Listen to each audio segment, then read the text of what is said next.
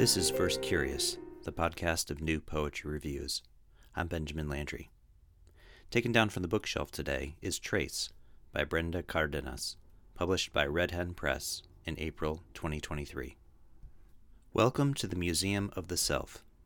Here in Brenda Cardenas's collection, we find dioramas of landscape, human form, and gesture. Here we discover Cornell boxes vivified, beating hearts and wings. Here we find terror-like sketches of celebratory skeletal Mexican semi-deities, and the placards are multilingual. But the Museum of the Self is not just a collection of exhibits. It is also a science museum, and in the next hall you can run experiments, build worlds underwater, add water to cornflour, and roll it in your palms, flatten it into galaxy disks. Did I mention that the Museum of the Self has walls that fall away?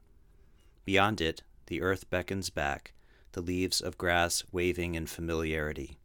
Here, one cannot help rejoicing in activism. The poems in Trace are, above all, active.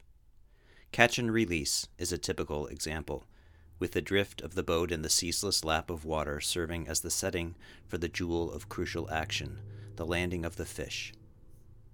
Bucktail pitch and dance, thrash and switch, surface, twitcher, cast, shimmy, jerk and reel, slip, spot, snag and tug, reel, heave. Then once the hook is removed, flush the gills with lake, follow scales until they flicker. Here, extra taps of the space bar dramatize the jagged rhythm of catch and release, which anglers come to relish as a sort of improvised dance of human and animal, muscle, intention, subtlety, feather, metal, light, water, and air. Several of the poems in Trace are explicit or implicit ofrendas. Poems which in the hands of other poets might come across as static elegies are, in Cardenas's capable hands, improvised rituals of acknowledgement for the departed. The poems engage with spirit, move alongside it. The ofrenda for Cardenas's deceased brother Daniel, who died in 2019 at the age of 53, begins, as if laying a new braid of sweetgrass in your birch bark basket, as if dusting off your picture when the sun streams past your eyes, as if rattling the baby-gourd maracas surrounding you, as if whistling blackbirds softly in the dead of night. One feels the ineluctable augmenting power of these anaphoric couplets. Cardenas draws upon the incantatory might of paired sounds, rooted in the ancient tradition of accentual alliterative verse.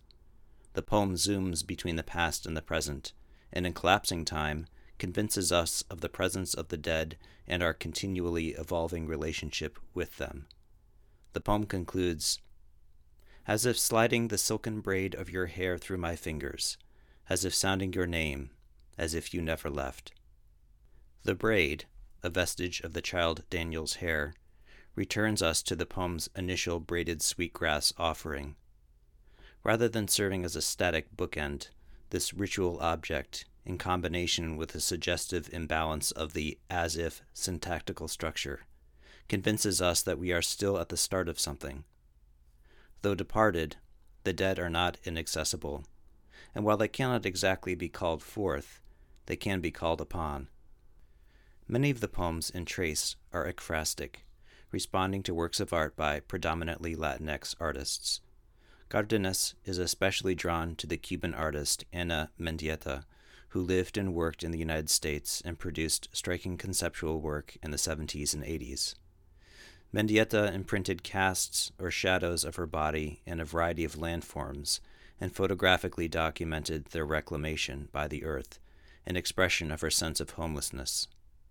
And so in one poem, after Mendieta's untitled Silhouette series 1980, Our Lady of Sorrows has appeared to the mountain dwellers, her grief engraved where stone softens to clay.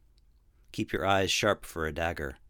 In its hilt you'll find her face, pressed to the earth's cheek. Kiss this sacred spot before the rains wash it away. Cardenas sees a ritualistic connection to Mendieta's incorporation of ash, blood, seed, soil, and words in her process. These poems do what good ekphrastic poems must, go beyond description to become generative. Another poem, in verse, begins as a meditation on Amy Cropper's In Verse, which saw Cropper strip a series of small trees of their bark and paint each resulting skeleton a bright primary color. Cardenas is captivated by these traces of nature abstracted. All year long, she writes, naked boughs glistened like a flock of bloody wings. She continues, but when May pushes green through cracked wood, blossoms bursting from a torch of lacquered limbs, I wait for Ana Mendieta to step out of the knotted wood, trunk simmering, arms raised in the V of free fall to our knees, broken stems regenerating. Mendieta's generative impulse is given the final word in this dramatized intellectual conversation. The performative dimension of conceptual art fuels Cardenas's social justice endeavors, as she makes clear in Ars Resistencia, her response to the art of El Anatsui and the Border Arts Workshop. Storm tomato fields, she writes, spitting fricatives, snapping toxic vines, slingshot plosives at orange groves, dropping citrus into the blistered hands reaching to pick it. Up the anti, plant your syllables on picket lines, pace, plant yourselves in public space, refuse to flinch, plant feet so firm will takes root, plant will so wide ears sprout ancestral maize. The combination of earnest subject matter and punning line breaks recalls the poetry of Kevin Young. In honoring labor, Cardenas's work reminds me of Philip Levine. In connecting that labor to ancestral strength, Cardenas's work is all her own. In other poems, Cardenas channels her activism into resisting fossil fuel drilling, highlighting the sickening omnipresence of plastics in our lives, and in one particularly affecting poem, honoring Oscar Alberto Martinez Ramirez and his young daughter Valeria, who died seeking opportunity in crossing the Rio Grande. Ixchel's waning crescent finds them first, face down in the mud, wrapped together in the black shroud of Papi's shirt, and from her great jug holding all the waters of heaven, she spills storms to wash away the lines we've built in the chain link, barbed wire, concrete, and steel between desert and desert, river and river, earth and earth, between father and mother, mother and child under one moon. Other poems in Trace are narrative and autobiographical, and they are most compelling when they draw upon Cardenas's awareness of technique and experimental impulse. Take this section of the poem, Laughing with You, for Renee, and listen for the crossing pattern of sounds called chiasmus at the end of the section.